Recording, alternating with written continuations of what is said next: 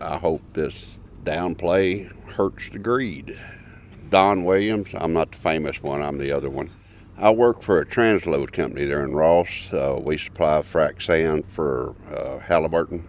Come up here 3 years ago yesterday from Missouri and probably be here a whole lot longer if they let us. Now, I understand everybody wanting to make a dollar off the old boom. I understand that.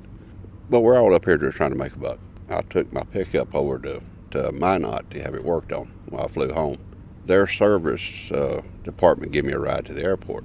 On the ride, me and the shuttle driver were talking, and he was talking about all the money's being made up here, and I mentioned to him about being ripped off. He said, well, we all know you guys are making $2,000 a week, and we want some of it. I'm not going to repeat on the radio what I said to him. I turned my life completely upside down and around. Hadn't seen my wife for 6 months. Moved 1,100 miles on a maybe it's going to work. He's 50 miles from it. Go get it himself.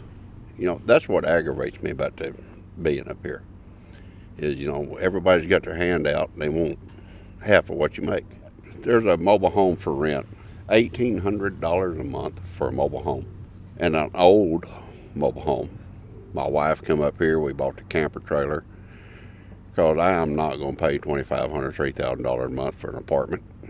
So we tried the camper trailer route, and it worked out until it got down to like 50 below. Then we learned that camping in North Dakota does not work in February.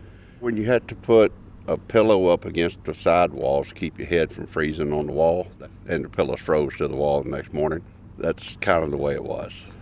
I don't blame people for wanting to make a dollar off of it, but let's get real.